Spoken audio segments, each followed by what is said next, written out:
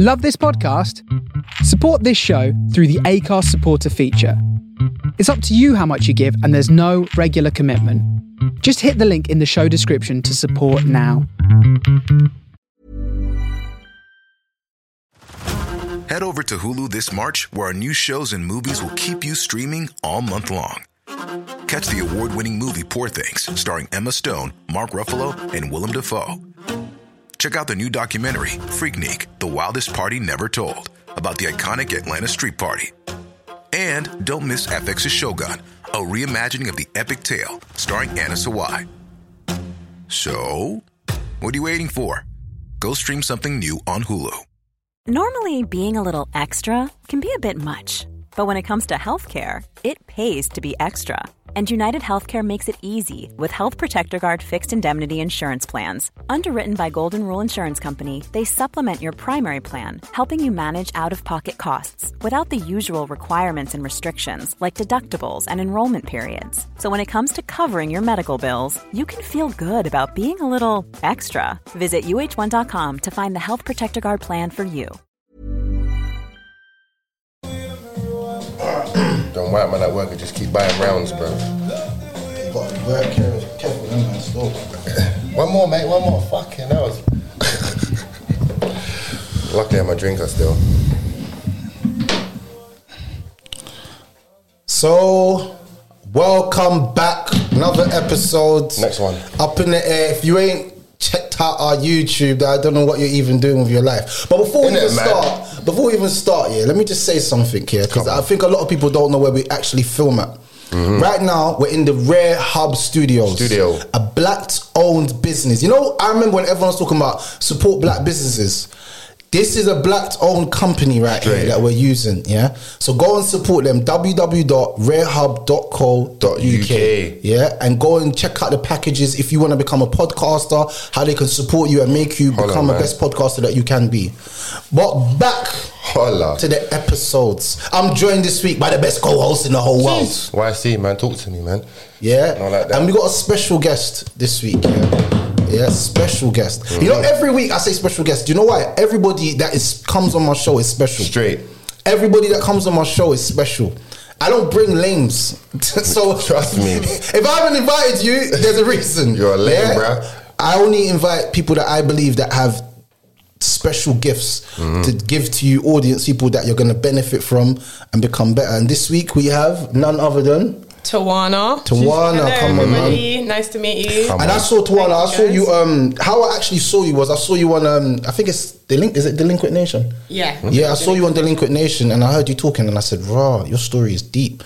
So I said, I need to connect with her, and we need to sit down and have a little conversation. Simple. Yeah. So, you know, every week I got my little mad scenarios that starts. Right now, I just want to say. Condolences to the family of Kevin Samuels. R.I.P. He passed away this morning. Yeah. Condolences to his family, innit?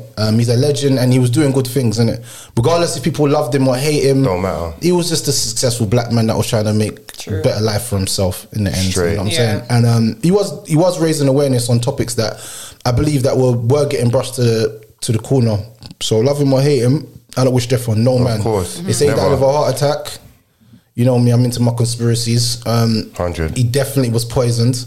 And then I've heard about he was on top of a woman and this and that and that. And Too much madness. I don't really know what to believe. And I was not there, so I wouldn't know what to believe. But I know that he's gone. R.I.P. same way, man. Yeah, man. So condolences to his family and stuff, man.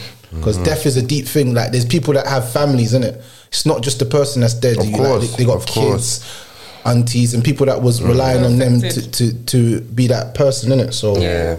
No, true. So man. yeah, man, big up Kevin Samuels for, you know, spreading his light and helping people, you know, because he helped me a lot. Helped me too, man. You know what I'm saying? He helped me a lot just to change my mindset on a lot of things. So yeah, man. Game.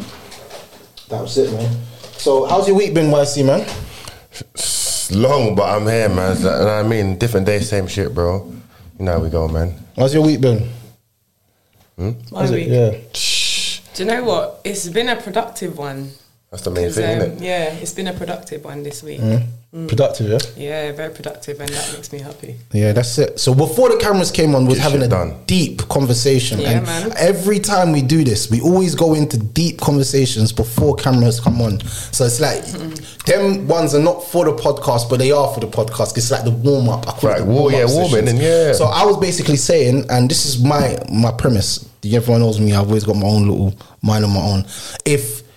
How strong is your mind if someone brings you information on something? Can you decipher what they're actually bringing you and believe it straight away? Or do you have your own mind where you think, wait a second, this person's chatting rubbish? So basically, if I'm cool with somebody and I've never had a problem with them, they've only been nice to me, but someone tells me something bad against that person, do I now become an enemy to that person even though they're not my enemy? That was the question that I was throwing out there. So yeah. Go on, T. Well, I came in a little bit further on from it, but what I was basically adding my little 2 pence in there, I was basically saying people, you know, that do these things, you have people that set out to try and make people look a certain way, and they're playing their role. Because you have to look on it, there are horrible people out there that's going to try and plaster you to make you look a certain way. Whether out of jealousy or something that triggers them or something that they just feel towards you. Because at the end of the day, it's how you make people feel. Yeah. Do you know what I mean? And you don't have to do nothing to anyone for them to feel some type of way about you, to make them even want to spread rumours about you. And I was saying that people play their roles due to things like hiding their own insecurities and their own stuff. And I remember when you said something about, you know, about scars. Scars, you know, yeah. It's the scars that people carry that people that make people want to do certain things, I think, because we all have a choice. We all go through things and we're left with scars. But I think I chimed in and I said, well, it's how you carry your scars, because some people tend to hide their scars. That's you know, it. they tend to hide it and they cover it up, and then it brings out these behaviors when they hide it. They don't understand that if you don't shed light to your scars and your issues and your problems, you're going to deflect it onto other people, i.e. why you're trying to hold that person back. You know, you're trying to tell this person, don't talk to him, that person's horrible, that person's this, when really and truly, in fact, they're not. Right. You know what I mean? It's all down to you and how you see things and how that person made you feel. That's Have it. you dealt with your scars? That's Is it. that why Right. you're spreading rumors about people trying to make someone look different in certain light? When you said the person could be nice to you and the person could be being their true, authentic self to you. And you're getting that gift from them, but because of the negativity that's being spread about them, it just sheds certain light. So we have to just know and trust our heart, I think. Because sometimes we listen to our head. We don't listen to the heart. The heart's telling you that this person's a good person. But then we got people in your head. But this person done me this the other day and all that. How did you approach that person for that person to react that way to you? Do you know what I mean? How did you have to question sometimes when people come to you about other people? Because it's how they are to that person, and they get that reaction, and they try to come to you to try to say, I've defined this person. This person's been horrible to me. Oh, no. Right. How were you to that person?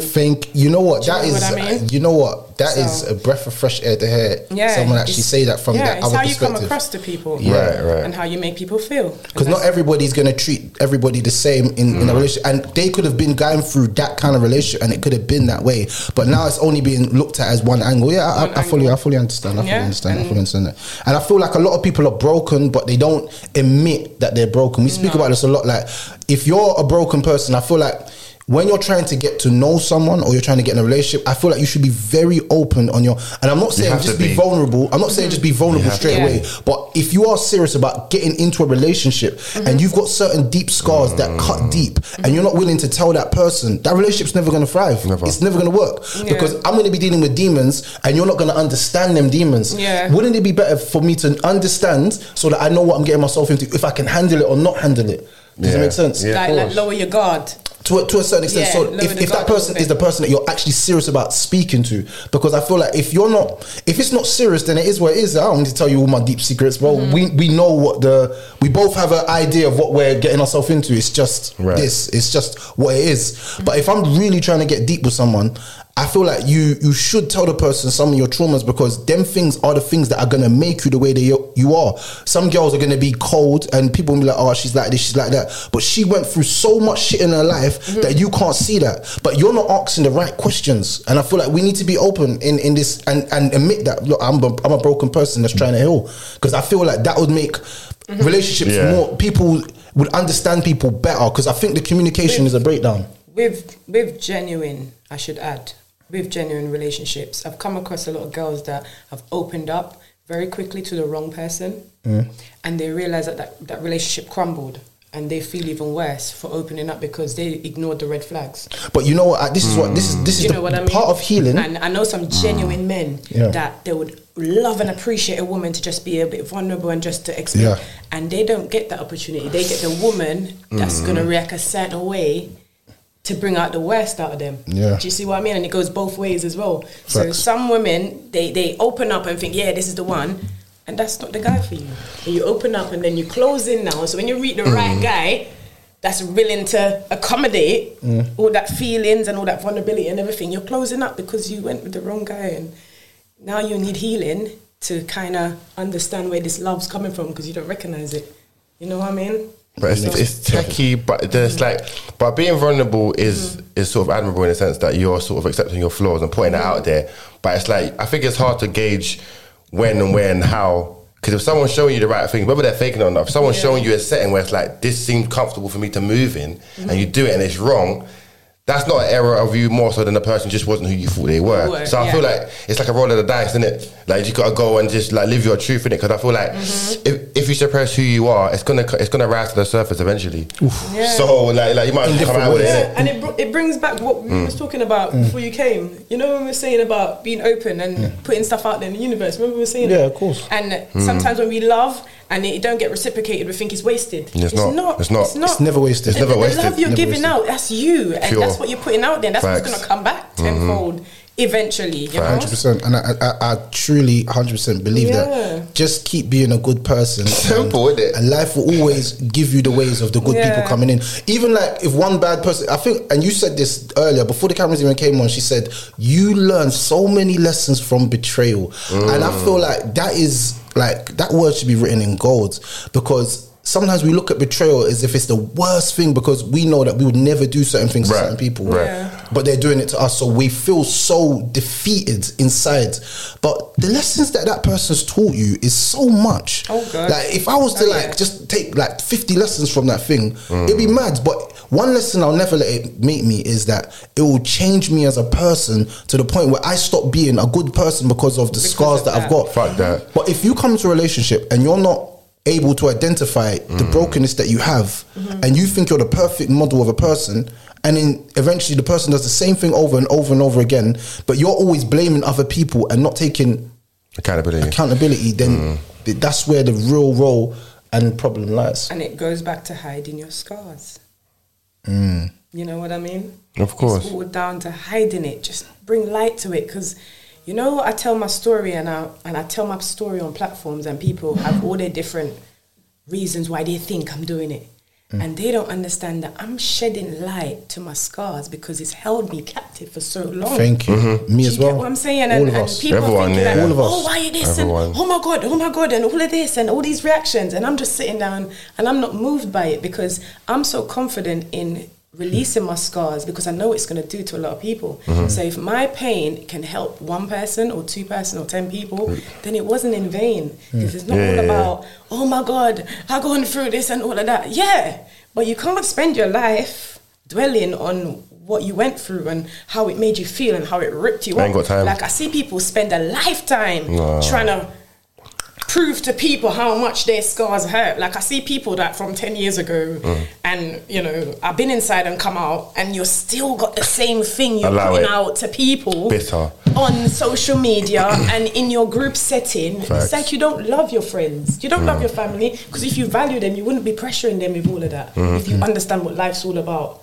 You know what I mean? So I think it's just down to own your stuff, come out there, just bring it to light, and you never know how much people you're going to help, and that's going to bring you good feelings, you know. Of course. Yeah, it would. Listen, you see, when you help someone and you know that they value that help and that one little word and it helped them for that day, For real. it's going to encourage you to do more, man. It's going to encourage you to carry on doing So that. what is your story? Because I've heard you say it on a lot of platforms, but like, give us a breakdown. Which part? Which part? Was there a part when you said you went to Jamaica, or was that? No, I was born in Jamaica. Born in Jamaica, cool. Yeah, I was born in Jamaica, and my dad passed away when I was 12. Wow. You know, and he was killed in America. And I think my dad played a big role in my life because I never knew a mum. I still don't know my mum. I never had a mum in my life. So it was always my dad, and I was always at my stepmom's house. My dad made sure I was brought up very well. You know, he was a drug dealer, and I say this because I don't want to shed no light that, he was this perfect person. Do you understand? Of course. My dad was proud of who he was as a loving father, and I saw that I felt that love from him regardless of how society saw him. So when I speak about it because I have no shame when it comes to saying my dad was a drug dealer, because he made ends meet, and he made sure I was happy, and he made sure his family was happy because of what he did. It wasn't the best, but when you grow up in a certain setting and you have nothing, you kind of branch off into certain choices, and that's what I think he made. However, when I had him in my life for a while and he went, it kind of crushed me. Right. So then that's when I moved to this country. So mind you, me thinking, okay, I'm coming to this country, my heart is just open for like a family setting. Right. Do you know what I mean? And then coming here and I'm thinking, okay, which I heard you saying, you know, about your mum and how she used to help people and all these things. And it brought me back a little bit where you come over and you either help people or you just take them for granted. And that was one of those ones where I felt that I wasn't loved. I was very abused verbally, physically, and emotionally, because I got told things that I don't think people that age, girls should be told that. But I sat down and I think, thinking back, I don't think I've said this on any platform before. I think I started to learn how humans manipulate people at the age of 14. Because when I see people treating me horrible, but then pretend when other people come over, I think that educated me. When I say, that's why I said with betrayal, it teaches you. My betrayal was very deep. I learned how to pinpoint betrayal at a very young age, and it's because I was at the hand of it. I used to cry on my dad's picture at night because that was the only love I felt, and I was searching for that love and I never got it. So did you think you were searching through that through male partners and relationships? What, years after? Yeah. Do you know what? I used to think that, but then no, I think I just wanted love and comfort, because now, as I've grown and I know myself now, I'm a loving, caring person. But then I never believed that growing up because of the circumstances and the choices I made and the arguments I've had with people. Do you know what I mean? Survival can really trick you and make you feel like you're this horrible person, especially when you come across a certain group setting, wherever it could be in a, I don't know, friendship circle or a family circle or any form of setting, and you have to play a certain role to defend yourself or to survive. You can be painted in a negative light, and you can believe that and carry that for the rest of your life. You think that's you. Not until you go into a dark place where I've been inside, where I got stripped and broken, where I had to leave my 3 children, my babies, you know what I mean? They're my heart. And when I was broken, I think that's when healing started without even me wanting it. Right. Do you know what I mean? Because I was broken, that's rock bottom. And that's when I started to realize all these things that, oh my God, I went through a journey. I went this pain for this. I'm starting to meet people. I come across people inside that were similar to my abusers in the past. And I'm like, is this what God is using to heal me? Right. You know? So I went on a journey I got stripped fully, and I got to know myself, got to love myself, and I got to be happy again on some level, because I was very hurt and very angry. Of course. And I had a lot of attitude, and I thought that my shit was it. But all those things were built up because of the hurt and the disappointments and the expectations that I've had from people. Because you grow up thinking your family's supposed to love and care and protect you. And I never received any of that, because it ended when I was 12, as far as I'm concerned. Do you know what I mean? And I've never ever received that. Back to your question about relationships. On some level, I think I've expected that in relationships. on some level, I think I put them in a role where, because my dad was responsible. He was a man's man. He was a man's man. And he was the dad for his other siblings. Right. So he was the older, and he was the one that everyone was just running when he comes about, and everyone looked up to him because my granddad passed away a long time ago. So he was like the father role for his brothers and sisters. Yeah. So when I was looking for love from his siblings now in the UK when I moved here, they're grieving for their brother. So I was expecting, love from them people that were grieving. They lost their brother, and they didn't probably know how to deal with the trauma. Me being the fruit of that loss, they're probably expecting me to probably fill that boots or that gap on some level. Okay, do you get what I'm saying? Because I look on it where I don't hate my family. I just know that I was looking for love in the wrong places. They weren't given the love growing up. They've lost as well. So for me, for looking for that love, they never healed enough for me to go and expect this love package ready for me that my dad was giving. My dad gave me authentic love. He was like, here's your first mixtape with Tevin Campbell on it, and we're vibing. Right. That's the kind of dad I had. He was giving my first feelers and make sure that my parcel come down to Jamaica quick time, my little teddy, my this and that, everything's just in there, and I'm traveling to Orlando every summer. Is either I'm going or his big head would come and pop around in Jamaica in the house where I grew up, and he's there every Christmas. We're driving around, going everywhere. So I had that. So it was a lot to feel when I come here, when I lost him. So to looking back now, I don't think my family was prepared to give me that. And that's what I was seeking. Do you think someone ever gets over the grieving of a loved one? Do you think you can ever get over that? Because I lost my cousin like a year or two ago, and I'll never forget, like I was saying to someone like, bro, like the pain still feels like the first time that he died, you know what I'm saying? And then someone said to me, look, I'll be real with you, when you lose someone that you proper love, that's proper, like you've known all your whole life, and you lose them, you will never heal, but you will learn how to live with it. Okay. Right. Would you say the same, or would you say that you just... I want to share something with you when I went inside, because I've been grieving for my dad all my life. Right. Relationships, every setting. Every time I had a breakup, I'd go back to my dad's memory. Because that's the thing with loss, Every pain you experience after that loss, you go back to that one. Goes back to the root. You keep going back like, if my dad was here. Right.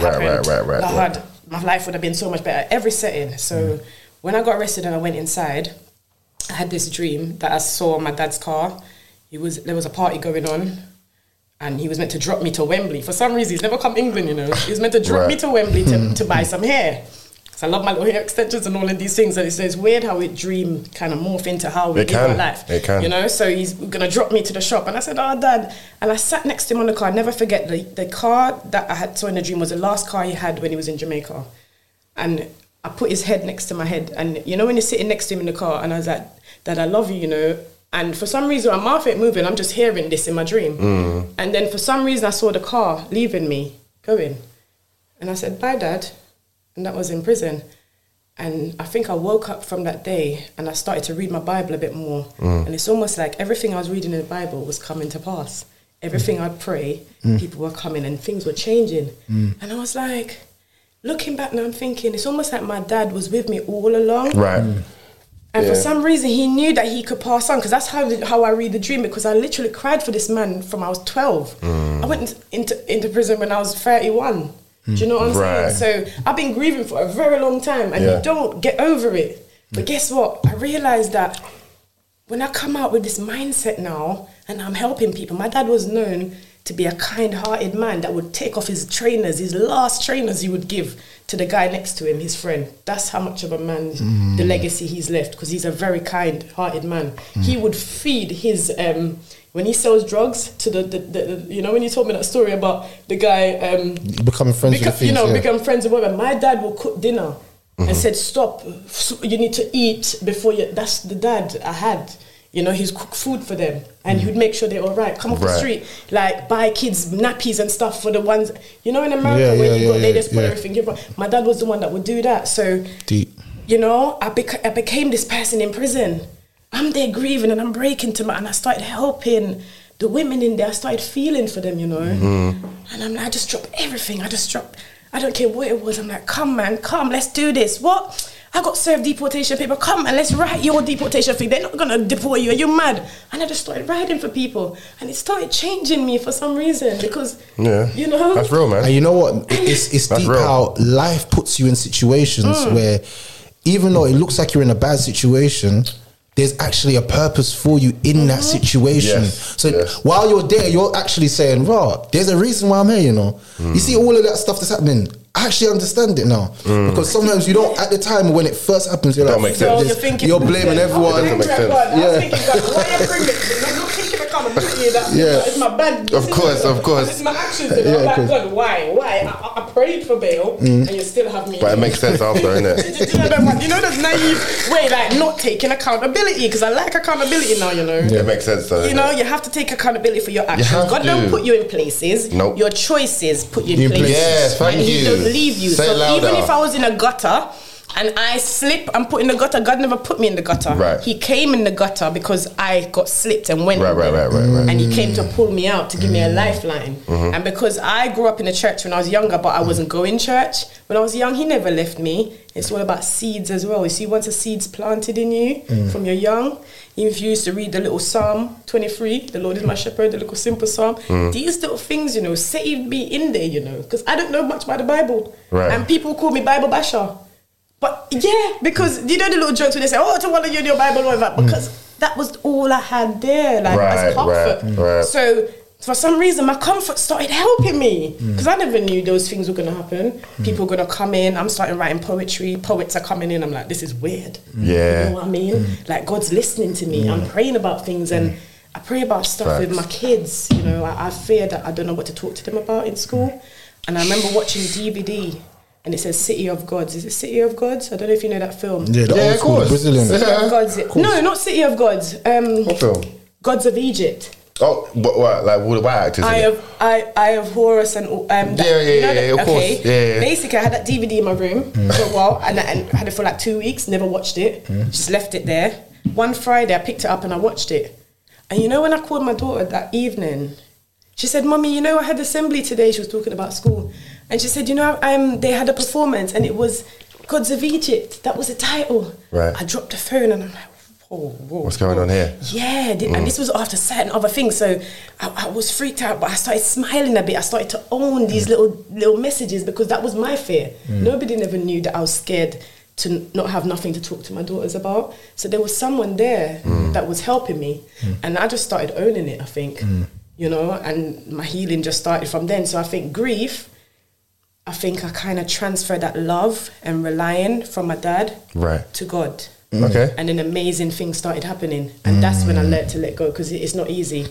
Trust so me. I think holding on to God, he helped me to heal from it. Faith. And to help other people that are going through grief because it's not an easy thing. It was my dad's birthday. Yes, today's what, the 6th? Yeah. Is it? It was my dad's birthday yesterday. With the 5th? Yep. Oh, nice. It was my dad's birthday yesterday. And I just look at it and thinking, raw, there was times when I used to be all sad and whatever. I'm proud now. Because I know he's proud, right? You know, of what I'm doing and helping other people. Of course. And it don't matter where you come from or what you've done, it's who you become. Trust me. That's it. You know what I mean? It's who you become out of the whole thing. And yeah, that's just it. But with the grief, it's a tricky one. It's kind of where you have to just decide that you letting go is the greatest gift you can give them because of how much they love you. Right. I feel like Do you know what you're I mean? never ever gonna get over something, but you learn how to. Yeah, because the legacy's left. Deal with it, live with it. You know who you lost, right? You know how they loved you, right? Yeah. You know what they've left you with. That's only for you. It can never be for nobody else. So they left you their legacy and their love, and that's what's going to keep you going. 100%. They've gone, they've done their time, and they've left you with something beautiful. You focusing on the death misses that gift. Yeah. You overlook that gift. I think, you know what, I feel that's why Jamaican people have 9 nights, you know. Yeah, 90, yeah. Yeah, because you know, I've never understood a 9 night. Neither have I. I was always like, bro, why are we all celebrating? Like, it used to get me mad, you know. They'd be like, yeah, I got the 9-night. Everybody, I got the 9-night. Yeah, but you know Jamaica, they make everything in a party. You know? No, but 9-night. You have a 9-night dance. No, but have you got 9-night in Jamaica is different to 9-night over here. Yeah, of course 9-night it is. in Jamaica's a proper rave. Yeah, it's a turn. I've never been to a turn up like that in my there's life. 4 different meat going on. We're talking about the killing a goat, the kill cow. Yep. The chicken. Animal chicken, everybody. Yeah. So, yeah. It's a turn up because everybody likes to what I say, they like to celebrate the person's life instead of grieve it. Yeah. Yeah. You know what? Really and truly, we are supposed to just celebrate and move on because they're gone on. We don't know what they passed on and gone to. Look at the world today now. It's true. Like, it's not even about grieving about the person that's gone on. You just think they've passed on. Yeah. Their journey. Because what's going on in the world, it's very, very... Are they even missing that? What's your thoughts on forgiving people that have wronged you? What's your thoughts on that? Thoughts on it? I think it's a work in progress. I don't think it's just achievable with just one attempt. Right. Because it's a reoccurring thing, and I think when the devil wants to hold you captive with things, he's going to use a lot of things that you struggle to overcome. Right. Which is one of the things, forgiveness. Do you want my personal take on it? Yes, please. Yeah. Because I've been in a position where I've forgiven a lot to an extent where I've forgiven certain people where I don't have to be around. You can forgive people and love them from a distance. Of course you can. Because what it is, you have to love and appreciate yourself to know that not everybody deserves that place back in your life. You can forgive them from a distance, but you don't need to have them in your life. I've done that with many friends. And they make you feel like they need to be in your life. And that's what stirs up the whole thing that they did to you in the first place, when really and truly you're trying to forgive and move on. And you're trying to say, yeah, okay, I've forgiven you, I've got my peace, it's time to move on. But you see, forgiveness, someone said it's like drinking a poison expecting the person to die if you don't forgive them. Because guess what? You know, when you said something happened to someone, which is the karma that things go around, not until you let go, whatever's meant to happen to them, not that we wish anything bad. No. Yeah, it's different. We all know that actions bring consequences. Every time. Good actions bring good consequences. Bad actions bring bad consequences. When you do something to someone, it doesn't just go to waste. No.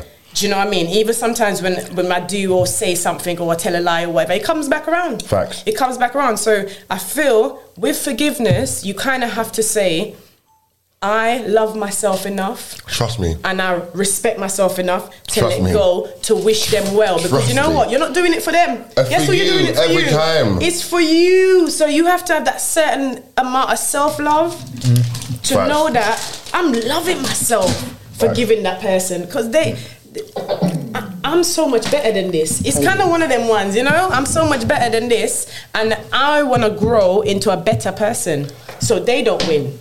Because if we stoop low on their level all the time, guess what? They're dragging us down to their level, and we're agreeing with it. We're signing up to it. We're like, yeah, I'm down on your level, hating you. No, I don't want to hate you. I wish you all the best. It's not worth it.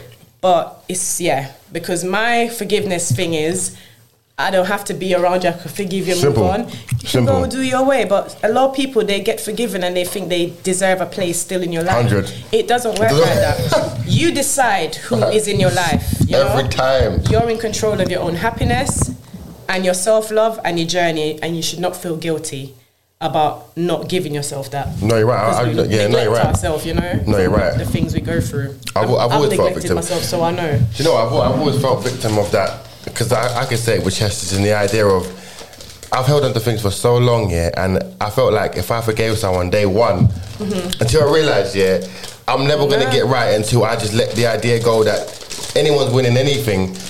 You have to let go for yourself, because more time, if someone does you wrong and you're still hating out there, they're still living their best life, you know, while you're at home just resenting, hating them, and they're out there just living a great life. It's okay to feel how they make you feel though, and ride the wave. Of course. Because sometimes when people like do certain things, man, and you forgive them, you know, and then like a month or 2 months, and it come back in your head again, the devil throw it back in your head again. You're thinking, hold on, I forgive this person. Why am I feeling like this again? You know what? It's a maintenance. No, it's true. You have to make a difference between pardoning and forgiving. There's a difference. I think a lot of people don't know this.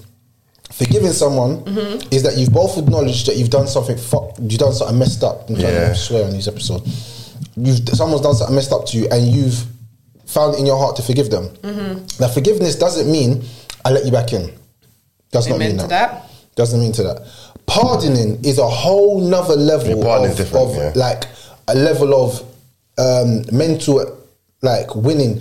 Pardoning is when you've done something to me, I have not even acknowledged it, but it's happened, and I've just let it go to the side, and we've just moved on instantly. Yeah, that's pardoning, and that's greater than forgiving, and that's why I believe that anyone who has the ability to pardon will have a great mind, because you won't be taking everything to heart. Exactly, I was going to say that because when you take too much peace, on, that's a sign of peace. I'm not letting no one's evilness or bad mindedness make me. When it goes over your head, you're not even vibrating on that level. No, you know you're vibrating on a level where you're seeking goodness and greatness. That's it. Do you get what I'm saying? That's it. So they're just down there hoping that they would feed off the reaction of them hurting you, when you really and truly you're overlooking all that. You're getting new blessings. Trust me. You know, mercy's on you every morning. You know, my thing, you know, when Stormzy said blinded by your grace, and mercy's on you every morning I wake up, I said, mercy's on you, what you got for me? I'm blinded by your grace. I say things like that because I want to dominate my day. Because I know that people will either ring you with some crap, or some situations you go out there, or I argue with the cabman, or, you know what I'm saying? These are real stuff, you know, that will just bring you down and make you remember about the thing that you forgive someone 10 years ago. And because you're having a shit day, you remind you again. That's how it goes. Yeah, come down, You come back in your head for come and add to it. You know, it's a misery love company. Trust me, it really does. Listen, one negative thought, you see 10 more come in. Whereas if you're on a spiritual growth, or you're trying to elevate to another level, one negative thought, you see 10 more coming in quick. This is some backup. I believe that. Yeah, no, it's true. Control. I've lived in a negative space for 80% of my life. So being negative and being dark and being evil and being that's a very easy thing for me. I'm very easily done by that. As time went on in my life, I've started to realize and recognize that flaw inside of myself. That flaw inside of myself made me understand that I need to follow a greater purpose than my actual self. You have to. Yeah. And I believe that most men don't actually understand what purpose is. They think purpose is to make money, take care of your family and all that. None of There's that. a higher purpose to life in general. Beyond. Once you can find that purpose, your living is not for people. So my actions are not for people. If I do good to anybody, I'm never doing it for you. Let me tell you something from now. I've never done something for people because I've realized you do something for people, people turn around and spit in your face after. Then you're going to feel hurt and demoralized and feel like, oh, this person's ungrateful. And it's going to affect you mentally hard. 1,000, But when you do things for like a higher purpose, like I'm doing it for my Lord, bro. Like I don't care if people even thank me or say thank you or nothing. I don't care whether you spit on me or not or say thank you or not. Because it's part of your journey. Yes. It's part of who you are. It's true. Yeah. And it's building me. See what I'm saying? And I feel like in life in general, if you don't learn how to forgive and pardon, you'll never be able to have peace of mind. You'll never have, and that's important. Forgiveness is so important, in really just like friendships, because as a friend, you will make mistakes against your friend. Of course, you might bust a joke one day and he doesn't like it, and your friend says, "You know, I don't even respect what you said. You're human, you know what, my brother? I'm sorry, you know. I don't even mean that, you know." And that little communication there is the reason why your friendship's long. 100. Does it make sense? Not that. I'm sorry, but brother, you done it. No, own it. Yeah. Take full accountability, brother. Like if I've done something wrong against you, I'm taking full accountability. There's no excuse why I've done it. I've done it. I'm sorry. Can we move forward? If you don't want to chat to me again, I even understand if it's that bad of a thing that I've done to you. I'm ready to own that feeling that what I've done to you. Yeah. And I feel like if you get to that point in life where you can do that, you've got to like a great stage inside of your mind, because now you're aware of other people's feelings and how you make them feel. Because that's very, very important. I feel like sometimes we go through life not even caring how everyone else feels. It's all about how I feel. Yeah. You know what I'm saying? And I'm not saying don't be selfish sometimes. You have to be selfish. You have to consider how we come across and how other people... To the people that we love. To the people that we love. Because that's part of respecting them, and you deserve the respect back. Yes. You know what I mean? So that it's all down to boundaries as well. Because sometimes we put out so much respect for people and they don't give it back. And we feel compelled to be around them all the time. No. Because then that's going to stop your growth. It needs to be reciprocated. That's why with boundaries, see, when you're on a self-growth or you want to choose to like do something better with your life, it's so hard to shed off the people that you're comfortable with. It really is. Because when you find 90% of the time, they're not giving you what you deserve, what you're giving out to all these other people that are highlighting you and seeing the best in you. You know, these other people that are on the sidelines that, oh my God, like Ads, you're an amazing person. And the person that you're feeding into, they're not even giving you that energy. Trust me. And you're thinking, well, why am I here? Yeah. Hold on, because I've spent too much time around, got too comfortable. Now you're comfortable, you can't even bother to respect me, Trust me. or my boundaries, or to even value anything that I'm doing, or you know what I mean? Trust me. So it's about putting up boundaries, man, and just move on. I just don't feel no way. That's why I said I tolerate zero disrespect. I tolerate 100%, zero disrespect. 100%. And people might think, oh, but you're being a little bit harsh. No. You see the moment that I feel like you're violating me and disrespecting me, I'm going to express it to you. See if you don't take on what I'm saying. I'm out. Then you're out. I'm out. See that Simple. self-love there? I'm out. See that I'm self-love No, but I'm there? saying the Do you way see that self-love? I'm saying to you, That the is way I'm self-love. Some doing it people don't know is that's so self-love. cold. That is the way I'm doing it is so That's cold. self-love. Swift. You're gonna think that I'm evil. Yeah. I'm Good. blocking you on everything, and I don't want to even hear from you ever again. Blocking on And if everything. you call me on private number, you best be I'll answer the phone. And say, who's this? And once I my realize God. it's your voice, I'm locking off, and I'm never answering my phone. That's self-love, though. But the thing is, yeah, That's self-love. I used to think that I And was when you being block them on everything and they come on private number, nah, man, they're just the devil send them. Straight, I mean. You get blocked and you're trying to get through on private number. Because see me, That's just- this is what I say to everybody. I always begin every single conversation in my life with respect. Yeah. And the reason why I say that to everybody is because I want you to know that I respect you initially. The moment I see you disrespect me is the moment that there's no more respect there. I have no more respect for you. It's the whole thing is disrespectful now. Yeah. Because I feel like you don't respect me. And remember you were talking about boundaries. Yeah. That's my boundaries. Yeah. Everybody I meet, every single human being, my mum raised me as a respectful young man. Yeah. And I love my mum for that. You taught me very good lessons, mum, and I love you. Thank Shout you out very to much. Mumsy, man. She taught me to be respectful to every individual, Yeah. whether you know them or not, whether they're in a worse position or You you're in a give it better out, position. innit? 'Cause Give you're them putting it out respect. there. Even if the poorest man on the road is a tramp and everyone's like, look at that crackhead, I'll give him my respect Yeah. until he disrespects me. Yeah. That's when the whole thing is over. But I give everyone, so once that person crosses that line of disrespect, the reason why I take it so harshly is because I know I'm a respectful young man. And all you're going to bring out in me is total disrespect now. So it's best that I leave the situation because you're going to say I'm the bad person in the end. Even though you started in disrespect. I'm going to be the most disrespectful person that you've ever met in your life. Yeah. And because I'm Jamaican, it's going to come out in the maddest way. My mouth's Trust going to me, come out daddy. sick on you. So what's the point of me doing that? And lowering myself and if my vibration levels go down and I'm thinking all stupid, immature 10 years ago, well, I'm seeing my lick man down. Because I don't want to think like that. Because I hear a big man speak like that. I'm like, big man, you're a 60-year-old man. Yeah, you're grown. Stop trying to lick about a You're man past down, the level bro. for licking someone down. Like, you just need to go in church and ask Jesus to fix it. You just need to go in your faith and ask God to fix it. No licking down at certain stage. It just brings me down to in the same cycle. When you reach certain stage, put it down, man. Just put it down. And you know, like I got my like uncles in that, yeah. And they be like, say me, I lick him down and kill. Yo, unks, you're 60 years old, man. I lick down who? Oh my Brother, go God. sit down. You know what I'm in my head? I'm like, unks, please allow it, bro. Allow They're it. walking with the hip under there, but they will lick down. That's all tired on the couch, bro. Lick Listen. down who? Unks. Uncle's that's- funny, you know. But I don't want to be that guy when I'm 60 years old talking about, yeah, I mean, I lick my no. I don't want to be that guy. So more time, if I'm in a situation where I feel like it's just a total disrespectful situation and it's leading me to have disrespectful thoughts and I'm thinking, and I've explained to the person that I feel like you're disrespecting me and the person keeps doing it, cut off, instant. You have to. Instant. Do you know that? What you just said there, do you know that you've broken a generational curse? What do you mean? Go on. Do you know that you have, because you know what, I spoke to a few people and they were saying something about generational curse. I remember this lady, the speaker, and she said there were certain things that her granddad wanted to do and he never got to do it, and she started doing it, and then she realised that the things that her older foreparents and uncles wanted to do, she's now doing it. Right. And people think breaking generational curses is some big major break curse and all of that. It's the little things that our foreparents or our uncles and our cousins, them that never got the chance to do.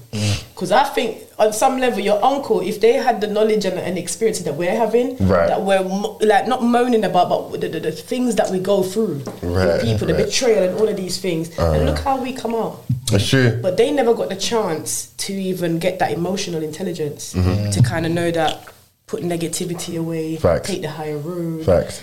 blah blah. a big There's thing. certain things that we learn in our generation, even though they say in our generation is a bit this and this Yeah, and that. of course. But let's face it, we have this emotional intelligence because of the shit we go through, Facts. because of the stuff and the tons of relationship problems, the friendships that don't mount to nothing. All of these things carved us to make us better people. And if we have This is children it. and even youths or anyone that you come on your show, you're dropping piece of that Gems. to them. Gems. And you know, and it's those gems that's gonna get passed on one day. They're gonna say, I remember this guy from the podcast. I was on the podcast and blah blah blah. Yeah, sure. And that's how it travels. And I don't think anyone stops to actually realize that we do pass each other gems. We just don't see it because there's no one in society that's gonna come and say, you're actually saying this. Oh my God, no! Everyone's focused on themselves. Trust me. No one's not focusing that this person's actually adding value. Trust me. This person's adding value to that person. It gets lost. No, they see the what do you call it? I put up a status one time where they say they criticize something. Mm-hmm. They don't focus on the fruits. Right. They only focus on the bad. Of course. Something I said along them lines. Human nature, and man. It's like they just drawn to that first. Of course. They don't see the what it comes out to. Never do. They just look on the other side and just make you think. It's circumstances that make you look on that. Trust me. Yeah, man. They never do. You're going to make changes differently and things like that. Yeah, man, you have to evolve, you have to grow. It's funny when Ray says, my dad's 75, and if someone pisses him off, he's still saying to this day, I get somebody to come shoot your blood clean. I'm like, but still, you're 75, You just got to love You just got to love him because that's the only way they know. He's 75 and he's still talking grease. I'm like, yo, Pop, sit down, hold something. Listen, man. But nowadays, it's funny because nowadays it's like, I feel like, do you know what? Yeah, I swear I was deep the other day. I was like, do you know what? Yeah, like I refuse to beef with a black man nowadays. I can't even get there anymore. Yeah, I can't. Like as I'm getting older, things are becoming clearer. So when I was a young guy, like the aggressive energy of a young male was just it was apparent. You get to realize it's ignorance now. But now I'm big 35. I think, what was I even on? But I had to go through the stages to realize. Yeah. Now I'm a man. It's like what was I even on before? So now when I see a young boy, I understand the energy where it's coming from. Mm-hmm. But as an older man, like when you keep with they have to go through their process. They have to go through it. They have to go through their process of not knowing the value of silence. Let them go through it. Or let them go through it. That's so true. I was there. And now, especially when you're a dad, it's like you have to but now, obviously, the time we live in now is completely different. But every generation provides a different sort of knowledge and sort of things you can take from it. Yeah. So our old school mentality, have we stuck in the 80s, but the 2020 is like different, but it's still relevant because we're like still relevant. It's still relevant. But this is what I mean. People don't look at. Oh my God, look at the world's turning to this. Look how this one's changing. Look how Hollywood. Listen, everything that's happening now, it was happening 100 years ago. It was happening 50 years ago. 100. It's just that it's what you're focused on. It's what you're conditioned to focus on. Yeah. There are other things around you that you can value. That you can have a peaceful life. You can have a trouble-free, peaceful life, paradise on this earth. It really is. If you have a certain mindset. It's mad how mindset is.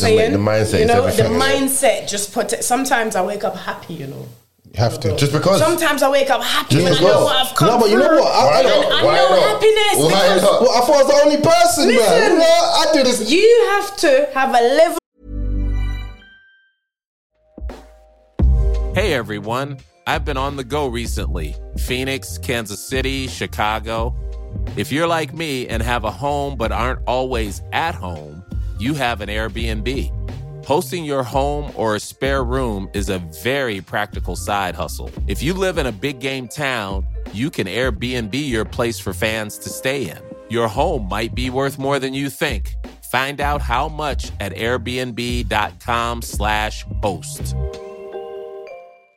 The #1 selling product of its kind with over 20 years of research and innovation. Botox Cosmetic, out of botulinum toxin A, is a prescription medicine used to temporarily make moderate to severe frown lines, crow's feet, and forehead lines look better in adults. Effects of Botox Cosmetic may spread hours to weeks after injection, causing serious symptoms. Alert your doctor right away as difficulty swallowing, speaking, breathing, eye problems, or muscle weakness may be a sign of a life-threatening condition. Patients with these conditions before injection are at highest risk. Don't receive Botox Cosmetic if you have a skin infection. Side effects may include allergic reactions, injection site pain, headache, eyebrow and eyelid drooping, and eyelid swelling. Allergic reactions can include rash, welts, asthma symptoms, and dizziness. Tell your doctor about medical history, muscle or nerve conditions including ALS or Lou Gehrig's disease, myasthenia gravis, or Lambert-Eaton syndrome and medications, including botulinum toxins, as these may increase the risk of serious side effects. For full safety information, visit BotoxCosmetic.com or call 877-351-0300. See for yourself at BotoxCosmetic.com.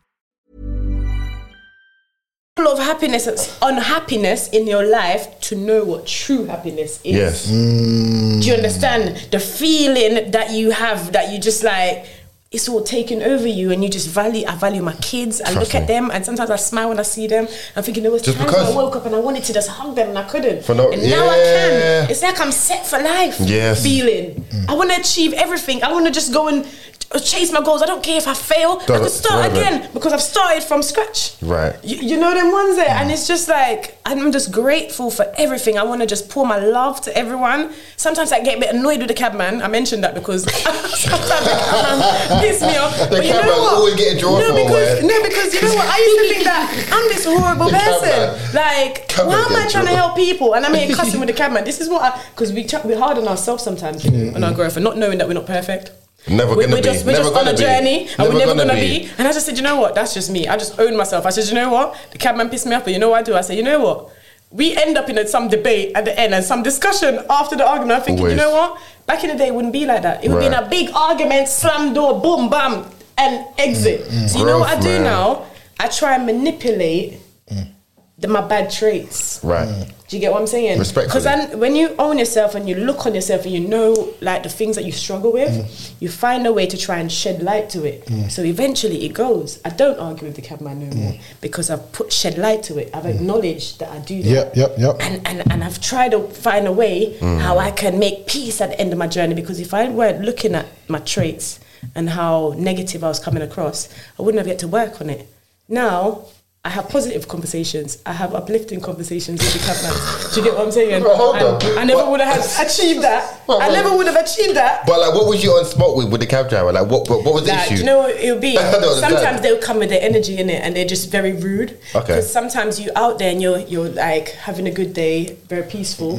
You know, having a go on. Then you go in the cab, and then the way how they're talking to you, because not a lot of men have respect sometimes in certain settings. Okay. And when you're giving that respect, and that's what you're oozing out. You don't necessarily get that back, whether from any setting. Do you know what I mean? And sometimes I feel like when I go into certain journeys, you have certain men are just like very rude and disrespectful, and they shout and they're raising their voice, and I'm like, just calm down, like, but because they've had like, it's about understanding as well. Go on. Because they've had negative passengers before and customers. They deal with you like that. And it's about understanding them, because I know that and I can reflect on that. I see past them and I get to, I said, you know what, you've dealt with a lot of negative people, haven't you, coming in the car? And I said, you know what? And they start telling me about that. Do you get what I'm saying? I just took a shot. Because it must be because of that, because you don't know me and I ain't done you nothing. So it must be a reason why all this energy and you're angry and you're this and that. And it turns out where they've dealt with so much shit from customers. Of course, we're human. We're human. Things to them so much. Of course. They put up their guard. So they don't even know when a genuine person's actually coming in their cabin. To just bless them with all the everyone's just... Everyone's there from like they're all grateful and all that energy. They don't see that. They just see the other person that's pissed them off. But when you get angry, like do you talk yard? Look up. 100%.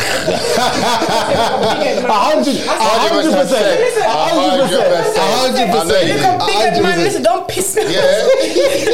Why is that always happening? All the cab man them head big for me, yeah?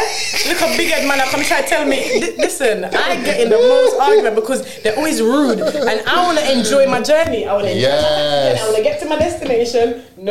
Big head boy. But then there's always one that's always ready to test me, and I think the devil was using that. Because when I'm trying to like do everything else and go through life and think I've got everything under control, there's this one little moment to come try on my weakness. You know, then one day, because I'm always arguing with them, they always creep up. I always get a little rude one.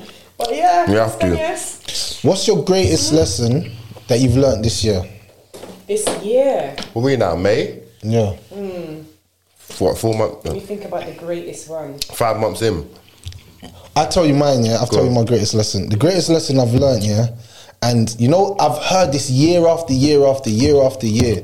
But me being the hothead that I am, from a situation that's too mad for me, my mind goes straight into self-destruct mode. It's true. So if something's paining me, or someone's trying to do something to me, or someone's trying to bring me down something, I go into self-destruct mode. Self-destruct mode to me is, this person's doing this, I need to eliminate them. They need to be eliminated. 100. I need to eliminate this person from the planet. What I have learned this year, and this is going to be one of the biggest things I've proper sucked this in is do not react to everything 100. that wants you to react to. Oh God. Do you know how hard that's been for me this year? That is good. Like, people have been trying to draw me out so hard, and I just sit back and I'm just like, I got so much things I can say right now. It's not worth it. It's not worth it. And I just don't react. The realization that gets used as well, because you see, when you got a weakness, or you tend to like what people prey on that, man.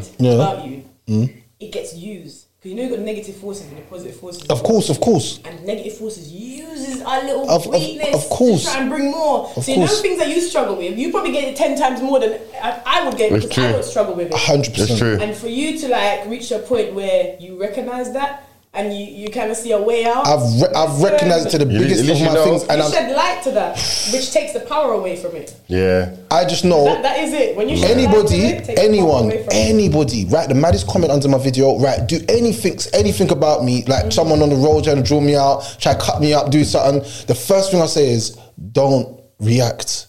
Think, brother. Think first, act later. Think first, because act later. I could write something, and the thing is, I'm very sharp. I'm sharp with it. My tongue's sharp with it. You diss me, I'm dissing you back. We have a cussing match, brother. I'm not losing, I'm telling you. But I've learned that this is not always the correct way. Stop letting people trick you out your position, bro. Yeah. They've been doing it your whole life. Don't you get it? Start to not react. A lot of quotes that say it's not everything that needs addressing. Yeah, facts. Some things are sent to distract you from your vision. Whatever you was working on. Some things were designed to distract you on your journey. Imagine. Especially if you made a choice. Because only you know what choice you made when you wake up and you say, you know what, I want to be a better person. Of course. I want to actually go and achieve this. 10 things are lining up to come. Oh my Lord. Either ring you to tell you about something that happened 5 weeks ago or something. And, you know, I was talking to someone in a nail shop 2 weeks ago, and she was talking about something positive, and I was talking, 3 people trying to ring her. Mad. And I smiled because it's happened before. Mad. You see, sometimes the girl was listening to something I had to say, and she asked me a question, and we opened up to a nice little debate. And her phone started blowing, and her phone went ringing at all, like, for the whole time. It just started ringing when we touched. Energies are real, innit? Energies are real, man. You know what I mean? And I could tell that she was taking a little gem for her little life and her little relationship. Facts. And she was in distress. Do you understand what I'm saying? And her phone just blowing. It just shows that things are sent. It's true. You just have to figure it out. Because what I do now, I say to people, I figure out the devil's patterns. Trust me. Patterns don't lie. Don't lie. And that's how you recognize people's intentions as well. 100. You see, because people who don't fake their patterns, you know, they can't do it. They think they can, but they can't. They can't. You just see the things they say, and you know they're not about nothing. Because if they don't value their words, you know they're not going to value yours. Yeah, you have to be. Yeah, and the thing is, and that's the thing. Yeah, you can't put out like every fire, man. And it's not meant to either. You're not meant to put out every fire. You're not meant to. Why would you do it? There are battles where that's not for us. 100. You know, there's battles for us, and sometimes we can just be still. I love this. That's what I learned. That's what I learned. You know what's mad? You know what's mad? Go on. I was going to say that, you know. What? Still. Yeah, I'm not lying to you. Right now, I was going to write that down right there. Yeah. I swear that I'm not lying to you. I'm not lying to you. Let me tell you something. Oh my days. I'm not lying to you. I'm not lying. You've had years of being independent and just self-relying on yourself. Starts to hit, man. Start to think that everything you got to deal with, everything you got to handle, every move you got to do, and instinctive. Still brings so much more than I could ever grasp for myself. And I had to learn to just surrender. Simple. Because when there's a lot of people out there that's been on their own. I remember 50 Cent, there was a quote that he said, Jeez. I've never had no one to run back to. Yeah, I know you don't. That's that one. I loved it because when you don't have that person to run to or whatnot, you become this warrior. You have to be. But then you have to look at yourself and be like, okay, I'm becoming the warrior, but you got to be careful. You got to manage it properly. Or is it going to be a cold-hearted warrior? Trust me. Or a bitter warrior or whatnot? You know what I'm saying? And he said, he never had to run back because there was no one to go to. And I think that's where he learned half of his ways. He's a powerful guy. I'm glad you saw that quote, because I remember him saying, like, who am I going to get? Me? Who am I going to get? Me? Run back to get me? There's no one there. There was no one there. There's no one and there. let me tell you something. He physically never had no one there, but For a lot real? of people in their life had people, but they weren't there. I've spoken to a lot of young girls that said their family didn't get them. They were in the family, but they were unseen. They were unseen. They were never loved. And I think that was the point when I said, oh my God, like, she's in a big family, but she said she was never seen. And that's mad, isn't it? She's mad. That's a mad to think. I'm not gonna lie to you. She was never seen, and straight away I saw her and I felt for her for a split second, because I felt a little bit unseen. But I never knew until when I spoke to that girl. You had a... Sometimes we talk to people and they tap into things that we bury, you know. It's true. You know what I'm saying? Unintentionally as well. That's why. You know, there's some things lodged in you right now that probably ain't been discovered. There's probably things that are lodged in me right now that I ain't even touched yet because I ain't just ain't met that person. It's true to get it out. Yeah, to get out of you. Yeah. Do you get what I'm saying? That's why this podcasting thing is incredible. It's free for everybody. Yeah. It's free for everybody, man. And you don't realize the lives that, you know how much people DM me and my co-host 100. You know what? I'm like, thank you so suicidal, much. bro. I was about to kill myself. Suicidal guy. But now I understand this relationship. I understand what was going on. I didn't know what was going on before, brother. I was in the dark. I didn't understand what was happening. So I just felt like it was just no point living, because how much I'm just going to be my life. And I was just like, brother.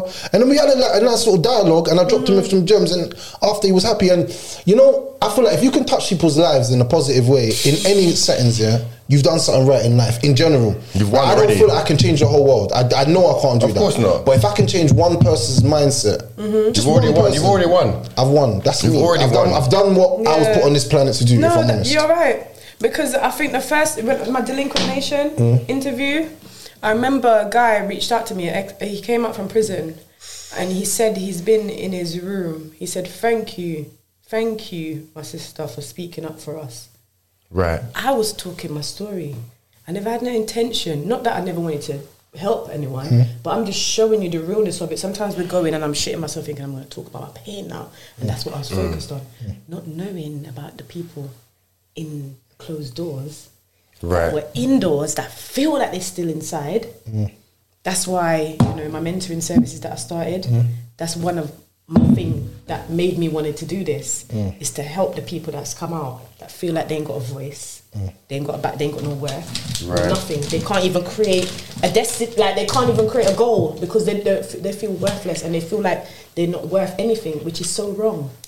Do you know what I'm saying? He said, thank you for speaking up for us. It means a lot. Just spoke my story. Tell us about your mentoring service, because I'm interested now. You know what? I started a mentoring services, and it's merely to sort of change the mindset of, because you see, when I used to work with men with complex needs before going into prison, so I've got a history of being a key worker and understanding behaviours of what prison can do to your mind as a guy and as a female as well. Now I've got the female experience because of going in there myself, but I feel like God gave me all angles of it. I never knew I was going to get into that way where I connected. I remember talking to 2 young boys in my work setting, because I work with young people part-time, and I said to him one day, I said, listen, I think he was struggling and he didn't want to go college or he didn't want to do something, and he's been inside. I said, you need to remember who you are. Your life ain't done. You need to go and do this, not for nobody else, but for you, because you got a lot waiting for you. And I don't know where that came from when I said that to him. I'm being honest with you. But I don't know where it came from. It was there. But I wanted to connect with him so much because it's almost like I could feel his pain, and I could see his potential at the same time. I'm feeling the guy's pain and I see his potential. I'm like, this guy can do his thing. He can achieve his dreams and goals, and we have so much debates and topics and stuff like that. But this guy's struggling right now, and that's why I said, nah. I feel like I need to create a platform. I need to create a mentoring services where I'm going to help you to get a job. I'm going to mentor you getting a job. If it's the CV you want help with, come on, man. In the interviews you want me to boost your confidence, you're going to go in there and make them want you. You're not going to go in there and beg for no one's job. You are going to go in there. They're going to run you down. That's the mindset that I want my mentoring services to give out to the clients, and that's what I've created recently. I've created it some time ago, but now I've redeveloped it and got a new logo and track the thing. You know what? And I'm gonna have like available booking sessions online. I'm gonna have workshops as well that I can hopefully go into youth establishments. Do it all. Young people establish youth prisons, and I will go there and do like group sessions, and that's for the future. But for now, I'm doing like booking sessions and working with people if they want to help with their mindset or to get into a job, or if they want. Right now, I even help people with immigration because I got served deportation papers. Okay. So I've got an advisory service where I've helped 2 clients successfully already. They've got back to me and said thank you. They've done what I told them to do. You're already up then. You're already up. And do you know what I'm saying? You're already up. And I just felt good when she came back to me because I had faith in her that she was going to get it. And sometimes when you have good intentions for people, you know, it carries a lot of weight. Of course it does. Listen, it carries so much weight because when people come to me and ask me for help, I want them to win instantly. 100. I just get that feeling where, listen, you asking me right now, listen, God love me and the love's going to pour right over you. So it's just going to work out for you. And that's what I carry in my mentoring services, you know. I want people to like, because I've seen how they pull you down in the system, by the way. Trust me. I haven't really shed on that. Part of the mentoring system is I've seen how the system holds you on a level where they make you feel like you're that, because that's how society looks at people that's gone in. Of course. And I know how to overlook that because I've been looked at that for the whole half my life.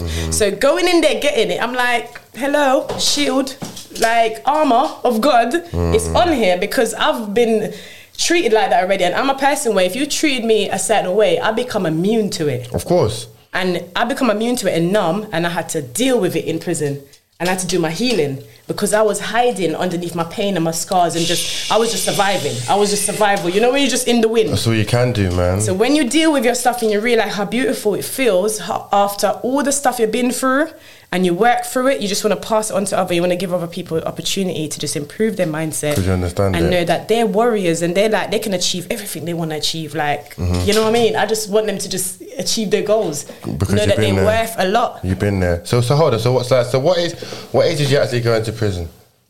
2016. And how long was the duration for? Like how long 4 years. did you spend it? And what do you feel like what was your first day like? Do you remember your first day? My first day like in Holloway. Yeah.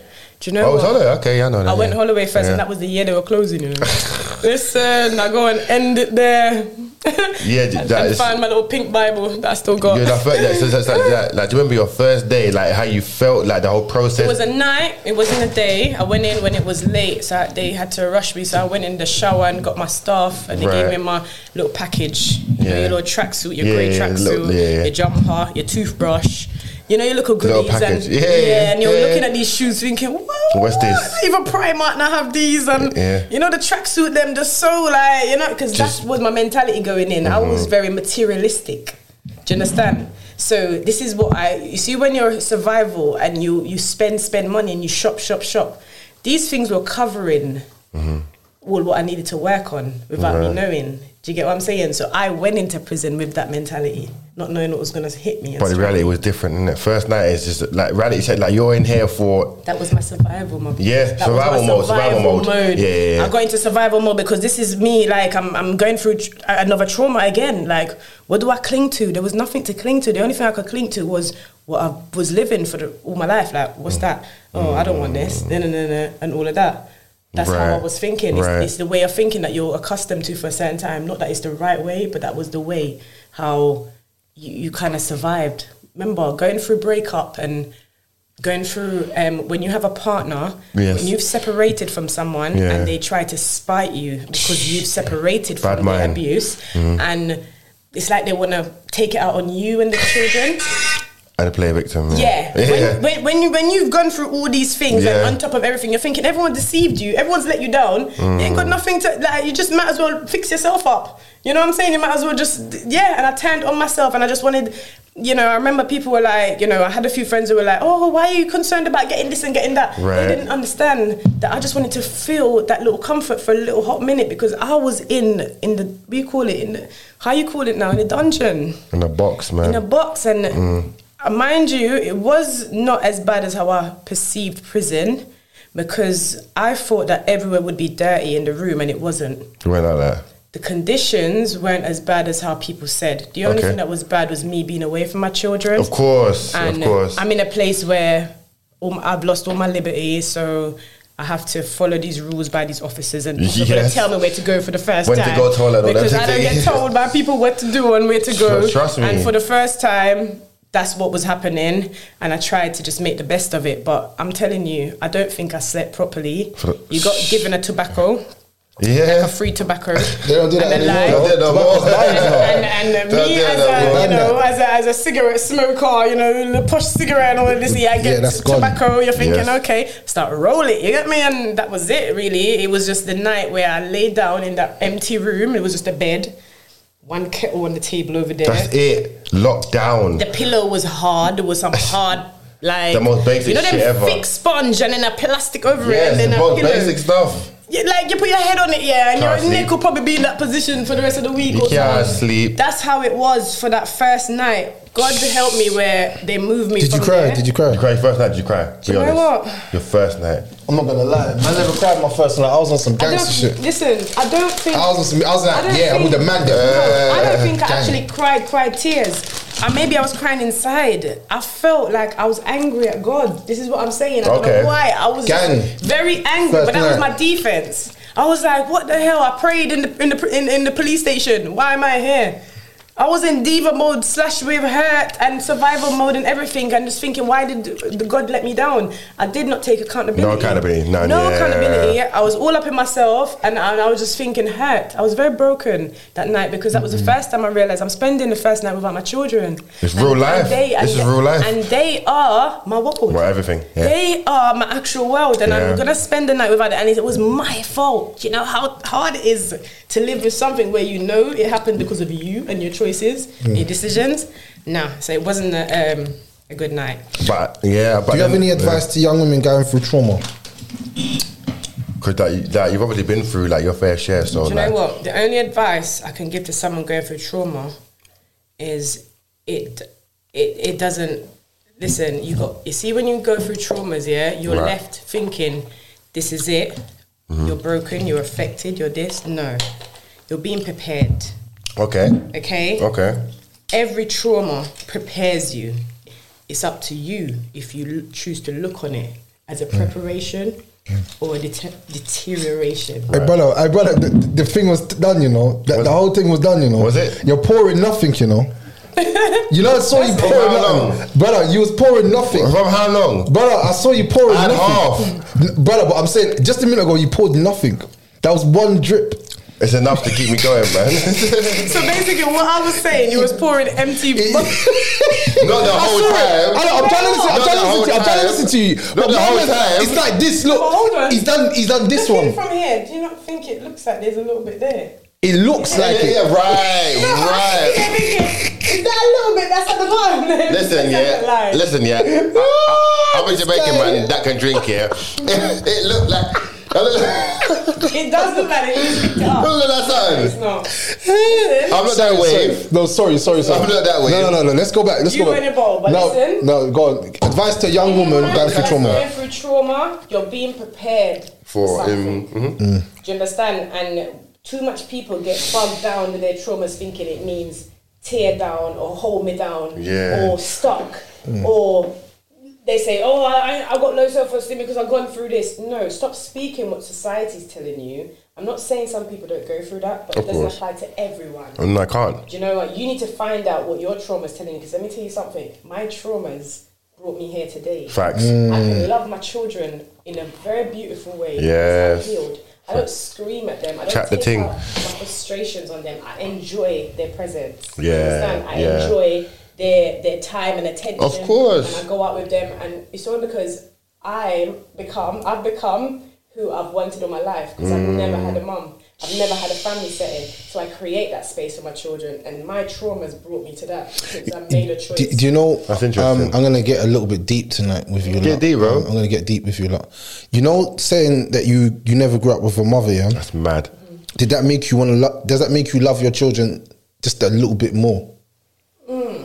You know what? Let me tell you the person I was before prison. Go on. Let me tell you the person. Okay. Before prison, I wanted to just make bare money because I never want my kids to not have good clothes. I want to make sure that they have all the best. They had all these shoe stands, all the latest trainers, every brand, every colour, every clothing, everything was just their toys. They even speak about it now. You know what I'm saying? Like, Mummy used to have like toys we used to have, blah. Yes. I was loving them through material stuff because that was my knowledge.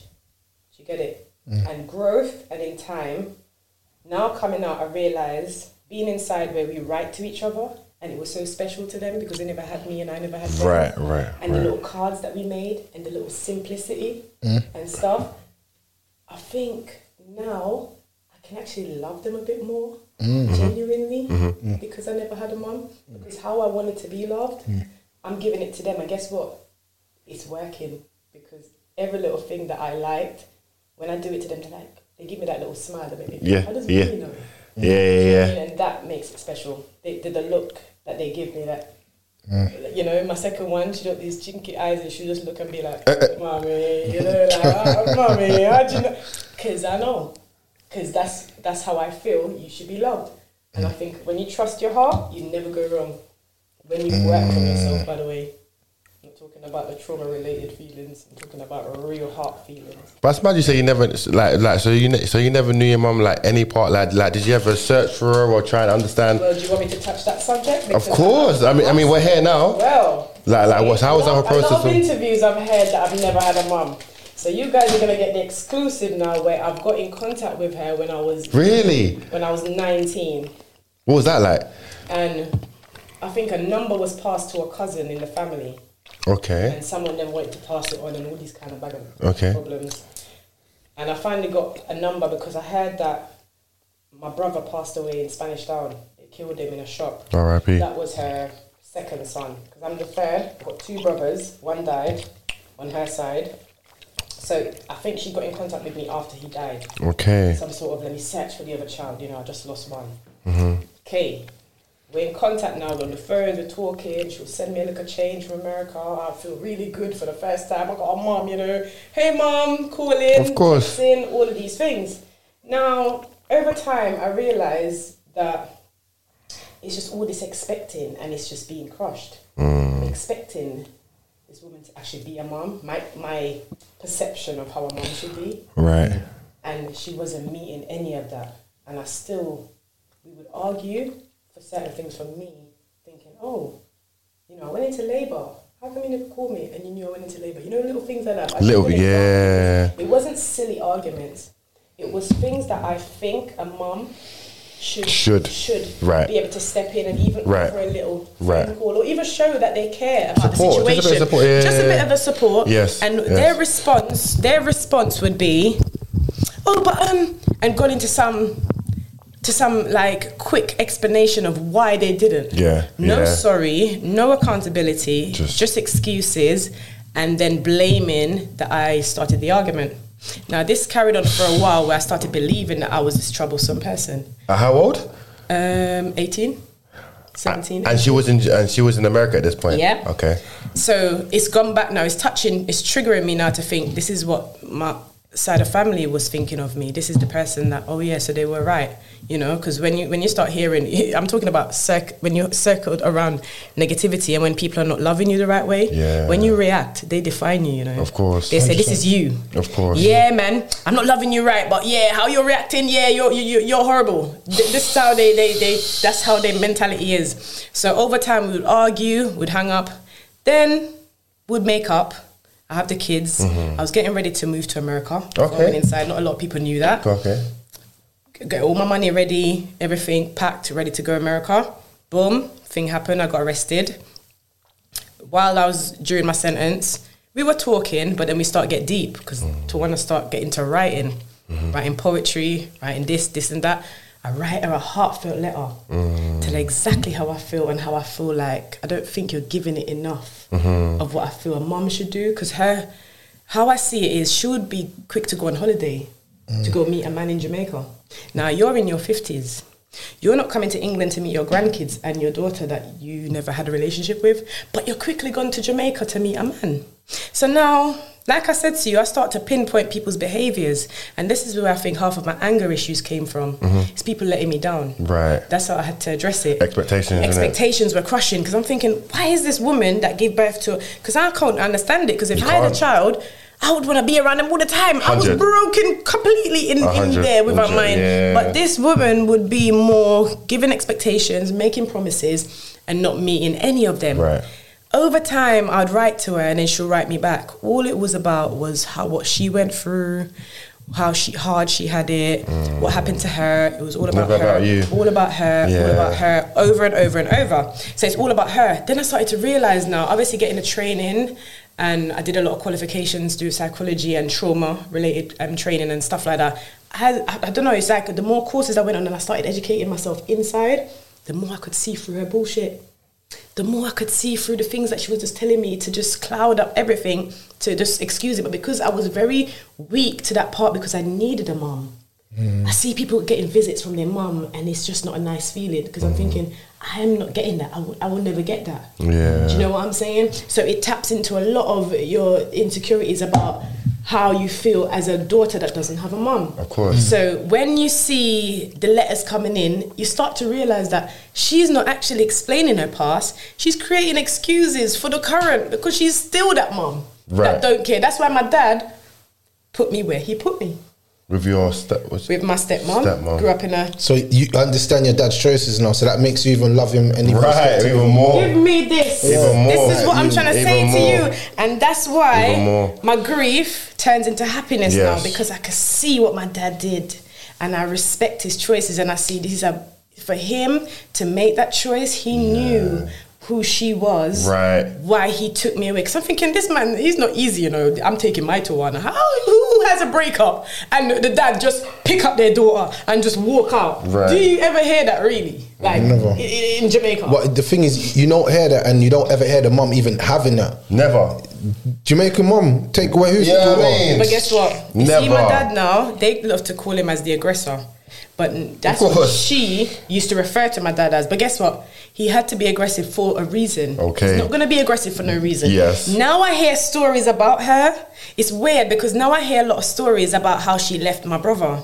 So I shouldn't think of myself any different, because the other two brothers, the one that died and the one that's in Jamaica, she never brought them up either. I was the third. So I think my dad saw what she done to the first two. And guess what? Talking to her, and she's always moaning about her mom and her sister. There's a sibling rivalry. I said to myself, this is not for me. Like, this woman has her own issues. Yes. And I had to start this, because someone said to me, how can you she's your mom, how can you not have a relationship? Listen, I've realised that nobody owes us anything in this world. Nobody owes us anything. It's our expectations that hurt us. She gave birth to me. It doesn't necessarily mean she has to be a mother to me. I became the person I wanted because I never had her. Do you understand? My children needed me. It's about moving on and moving forward. No, that's deep. You know how deep that is, what you just said. That was very deep, because I've never ever heard someone say that, like, just because she gave birth, it doesn't mean like... It doesn't, but it doesn't. It doesn't. But it doesn't, though. And you know why? It doesn't. Because I've met so much... I've looked back over my life and I looked at all my friends that I've had in college and how nice their mum was to me. And I reflected on that, because I realised that this woman only gave birth to me. I belong to God. Because all these miracles that I'm experiencing that I can pass on to people, and you know, people are running to me with their application forms in prison. Like, I feel this out because all your stuff go through. No, it was my mindset. Because that was my survival. I said, you know what? I've had a shit life, so I'm not going to have no more shit life. I have the best life now. That was what I started to do in prison, because of how much people let me down. And not having the mum, not having the family setting, I've had families that's bashing me to people on the road. People have enemies and friends that do that to them. I had family members that were saying the worst. And guess what? Half of the arguments I did have with them, but it's because I was hurt, because I'm not getting the love that I was meant to get. Seeking it's not because I want to hate anyone. Searching. It's because of the reaction of not getting or felt love. And they seem to see it in a way where they want to run and tell the whole world how bad I am. And that's when I think God started using situations inside to say, no, Tawana, you're not as bad as what they say. I had dreams where my families were like shouting at me in the dreams, and I'd wake up and I would come across, like, I remember I was a peer supporter and I was in charge of inductions. And I remember I came across a woman that was from Jamaica, and she was in prison. Never spoke about this either. She was imprisoned for something that my aunt did to me years ago, and it was the abuse. You know, they're very physical, and when someone's beating you for no reason, and you meet someone that's in prison for that because her daughter put her in there, and guess what? It turns out I was the one that turned on and helped her. And I look and I'm thinking, did God put this woman in my pathway for me to help her to get the forgiveness that we spoke about? Right. Because I never knew that, even though I said I've moved on, there was probably some part of me that God wanted to know that, have you moved on? Have you really moved on? Have you really moved on? Yeah. Let me put a replica and see how you're going to deal with this woman. It's true. It's true. But then do you feel like, I mean, in terms of, you say you like looking for love, and obviously like your dad was sort of the prominent figure in your life. What was your relationship like with your stepmom in regards to like having the sort of mother's hype? Wasn't my dad's girlfriend. She was an older person for my dad. Okay. You know those older person they can't have children naturally, so they grow up a lot of children in the community. Okay, yeah. And she's well off and very settled, and she's a teacher and she's well known. Okay. And she had that comfortable life, and you know, we had, you know, in Jamaica was a big thing where, you know, you had a nice setting, shower, like flush toilet. It was a big thing in those days. And you know, the big cellular phones and no phones in the community. It was that kind of setting, you know what I mean? And I think I grew up very sheltered as well, going to church on Sunday, having a nice little life, and that was I was in a bubble. You know what I mean? And I think that's what made it hit hard for me coming over. You know, the changes, and to come here to be shouted at constantly, being in an awkward situation, coming home from school and just in silence, or you're getting shouted at, or silence, or you're in fear that if you're late, you're going to be in problems. You don't concentrate at school, you become the class clown because that's the only place you get to actually be, like, that's the only time my personality can actually be comfortable to come out. So I remember having my friends and we'd laugh and joke a lot. And I would not concentrate on no work because I know that when I go home, that's it. End. You know what I mean? Everything end. It'll just be in my room and that's it. It was just like a whole prison. So it wasn't really like a family type environment. A stepmom, like, would you say relationship was more? I'm getting accused of quite things. Distant. Can I be honest with you? I'm the person now where, you see, if I was a thief, then I would say, you know what? I used to thief bare things, but I used to get accused for things that I wouldn't even dream of doing by people that I was expecting love from. Do you know what I'm saying? By what expecting? And it's mad where all these people were accusing me of all these things that I wasn't even capable of. They actually morphed me into the person that I don't even want to become. So it's a good thing that they accuse me of these things because they shed light to it. This is how I look on it, you know, thinking, okay, you accusing me kind of diverted me. Think if I wanted to be that person, I'd be like, no, because I felt like that person already, because you've already accused me. When you accuse someone constantly over and over, they start to feel like that person. 100%. You know what I'm saying? 100%. So I think they curved me. So looking back, I don't hate none of them, and I can love them and forgive them and move on because the person I am today. Yes. And because of the love I have for me and my children, I make peace with them. But I just see that they will never be a part of me because people are who they are. That's it. And they'll never. And I've proven that where I can forgive them and try again, but they will never change. You know, this is it. Yeah, they will never change. So that's just how it is gonna be. But me, I like growing, I like evolving, and I just weren't made for that environment. I was meant to go there, learn some lessons, and keep it moving. Why are you expecting to be loved in a place?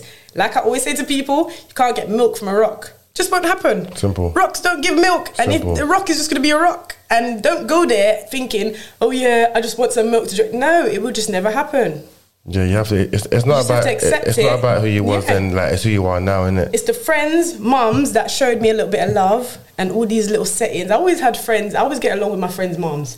And I've never actually had a man. They always take a liking to me, you know. They'll be like, "I'll come to one of my," you know what I'm saying? They always energies don't lie, you know. Listen, they always. I remember this woman on the train said to me because she was crying. One time I jumped on a train. Yeah, this was years ago. I was reading the Metro paper. You know, the Metro paper is free. And she must have been crying. And I just looked at her. And she went, started drying up her tears and sniffling. And then she started telling me how she's crying. I said, why are you crying? She said her daughter got abused and she's going to go see her now and she don't know what to say to her daughter. Right. I said, listen. I said, go hug your daughter.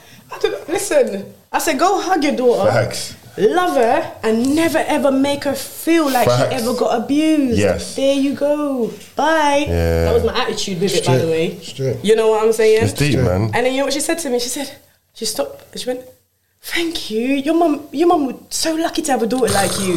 That's what she said to me. Not knowing that. And I took that. I said, thank you. I'll let her know. But let me tell you something. Not knowing. You see, if I wasn't the open-minded person I was, probably I wouldn't have had that said to me. And it's for me to learn that not because I don't have a mum, it's not that I'm not good enough to be loved by a mum. It's nothing to do with that. It's nothing to do at with all. that. Is your mum still alive? Do you know? Yeah, she is. Still living in America? Yeah, because what it is, the story, I never finished the story inside. Okay, go. You know what? When I was inside, I used to write to her. On my release, I made a decision, and this was a lot of decision that I made for self-love and for my own mental health and for my own survival. I wrote her a final letter when I was getting released because I realised that she was toying with my emotions. And sometimes when you're on a journey and you're trying to better yourself, the devil will use little things from your heart, your weaknesses, and to tug at your heartstring. He uses people, you know what I'm saying? And I need to be able to surround myself with good people that are genuine. You have to. You know, I can't be saying, oh yeah, let me give them a pass, man. No, man, she gave birth to me, give me a pass. No, because she's not evolving. She's stuck in her pain and trauma. She's trying to get love from her mom. I don't want to get involved in that. She's still young. She's still, in her mind, she's a child. She is. I was literally trying to get love from a child. And I became the mother figure. Right. And we were arguing because I'm maturing and she wasn't. So I wrote her a final letter and said, this is it. When I get released, I'm going to focus on my children. I wish you all the best. And I have to just, do me. Simple. She took it, of course, as, you know, having hate in my heart, which is most people, when I put my boundaries up, they say you have hate in your heart. Yeah. But that's something that I'm okay to live with because I love my children more than how I hate people. I don't hate no one, do you understand? I just make decisions to benefit me and my children. That's it. Yeah. And that's who I have a, responsibility for. That's it, man. That's deep, man. So, plug everyone in with your social media. Tell everyone where they can find you and how they can get at you. Social media. Well, on my social media, my personal page is It's Tawana Blake. And my business page is T-Inspire Limited, my mentoring page. And those two pages you can get me. Yeah, so if anyone wants to get any mentoring or anything done, please get in touch with her. You know, she's got experience. Been through a lot, man. She's been through a lot as well. I feel like experience is the best teacher. I don't care how many qualifications you have. It's irrelevant. If you don't have the experience to go through certain things, trust me, they're just never gonna listen to you. Because I remember when I was doing like youth work and stuff, and I was talking to some little youths, and the reason why I got through to the youths wasn't because I was the most qualified person at what I was doing, but it's that they looked at me and saw, of course, that this guy knows what he's talking about. He's relatable. He's been through what I'm asking him a simple, like, let me ask him a simple question, like, you see if your brethrens are up here, but like you don't want to kill him because you're your brethren, and then obviously he's a Muslim and I'm a Muslim, so I'm not allowed to kill Muslims, so what do I do in that situation? And I'm looking at the little youth and he's like, not me, but it's like obviously one of my friends. Because I know, like, when men come to me sometimes and they say things to me, they'll be like, yeah, I just got this like scenario that's going on, me and this girl. I know that they're saying, but my friend's got a girl. I know they're talking about themselves. They're probably talking about themselves, they don't want to say. But they don't want to say. But I'll give them the best advice that I can based on experience. You've been through it. Yeah, brother, look, I'm telling you, this is how it's going to end up for you. And then when it does, or they don't, I'm there. Whether you see some people, they give you advice, but they make you feel bad. They make you feel bad. If you go back to them, they're gonna say, "Look, I told you so." So you never go back to them. You take the advice, and then you're scared to go back to them. Because you know what they're gonna say. They know what they're gonna say. But then some people make you feel so comfortable. Even if you go back to them, they're still giving you more advice. And it's just love. Don't worry. The door's never closed. Yeah, it's overflowing. The door's always open. And I feel like if you can make that for anybody, any human being, you can do that for. You can mentor them in the greatest way. So. Yeah, because it's about giving people freedom to feel good, to make mistakes, to get back up. Because we're humans. Okay to make mistakes. We are humans. Remember, we made our mistakes and got to where we are. Facts. We can't expect perfection from them. No. Even people. Nah, they have to fall down if it's 7-10 times, whatever. Just be there. And that's the reason why a lot of people, they're very harsh with their children, not remembering that they were children once. Do you know what I mean? Like, people are so harsh with their children, like when they see their children making 100 mistakes and don't do this. Let them. And I understand that we don't want them to fall in certain things, but do you believe me that they have to fall into certain, and they have to learn certain things as well. That, you know, have you ever heard? What did my mum say? To make the same mistakes. My mum said this. Life is not a bed and roses, and I'd be like, what are you talking about? And you know what mum said? She said at the randomest times in just random moments, and I'd just be like, bro, this is not. I didn't even ask for this advice. Like, I didn't even ask for what you just said.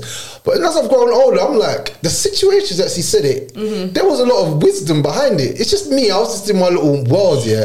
I didn't want to hear them words. So sometimes it's like, you'll tell someone something, they might not even listen to you and go and do the opposite thing. Yeah, and then when they get burnt, you have to be ready to deal with them, to say, right, you know, you've been burnt, yeah?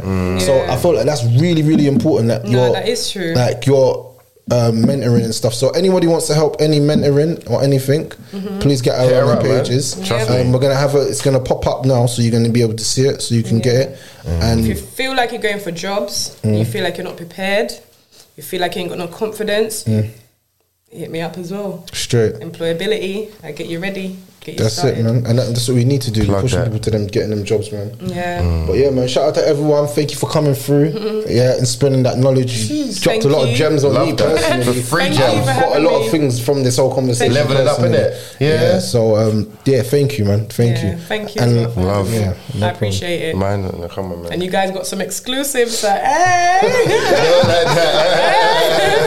So yeah. Alright, shout out next episode. Come on, you know what to do. Like, comment, and subscribe. We out here, man. Deep in it still. I just did this otherwise. Head over to Hulu this March, where our new shows and movies will keep you streaming all month long. Catch the acclaimed movie All of Us Strangers, starring Paul Mescal and Andrew Scott. Stream the new Hulu original limited series We Were the Lucky Ones with Joey King and Logan Lerman. And don't forget about Grey's Anatomy. Every Grey's episode ever is now streaming on Hulu. So, what are you waiting for? Go stream something new on Hulu.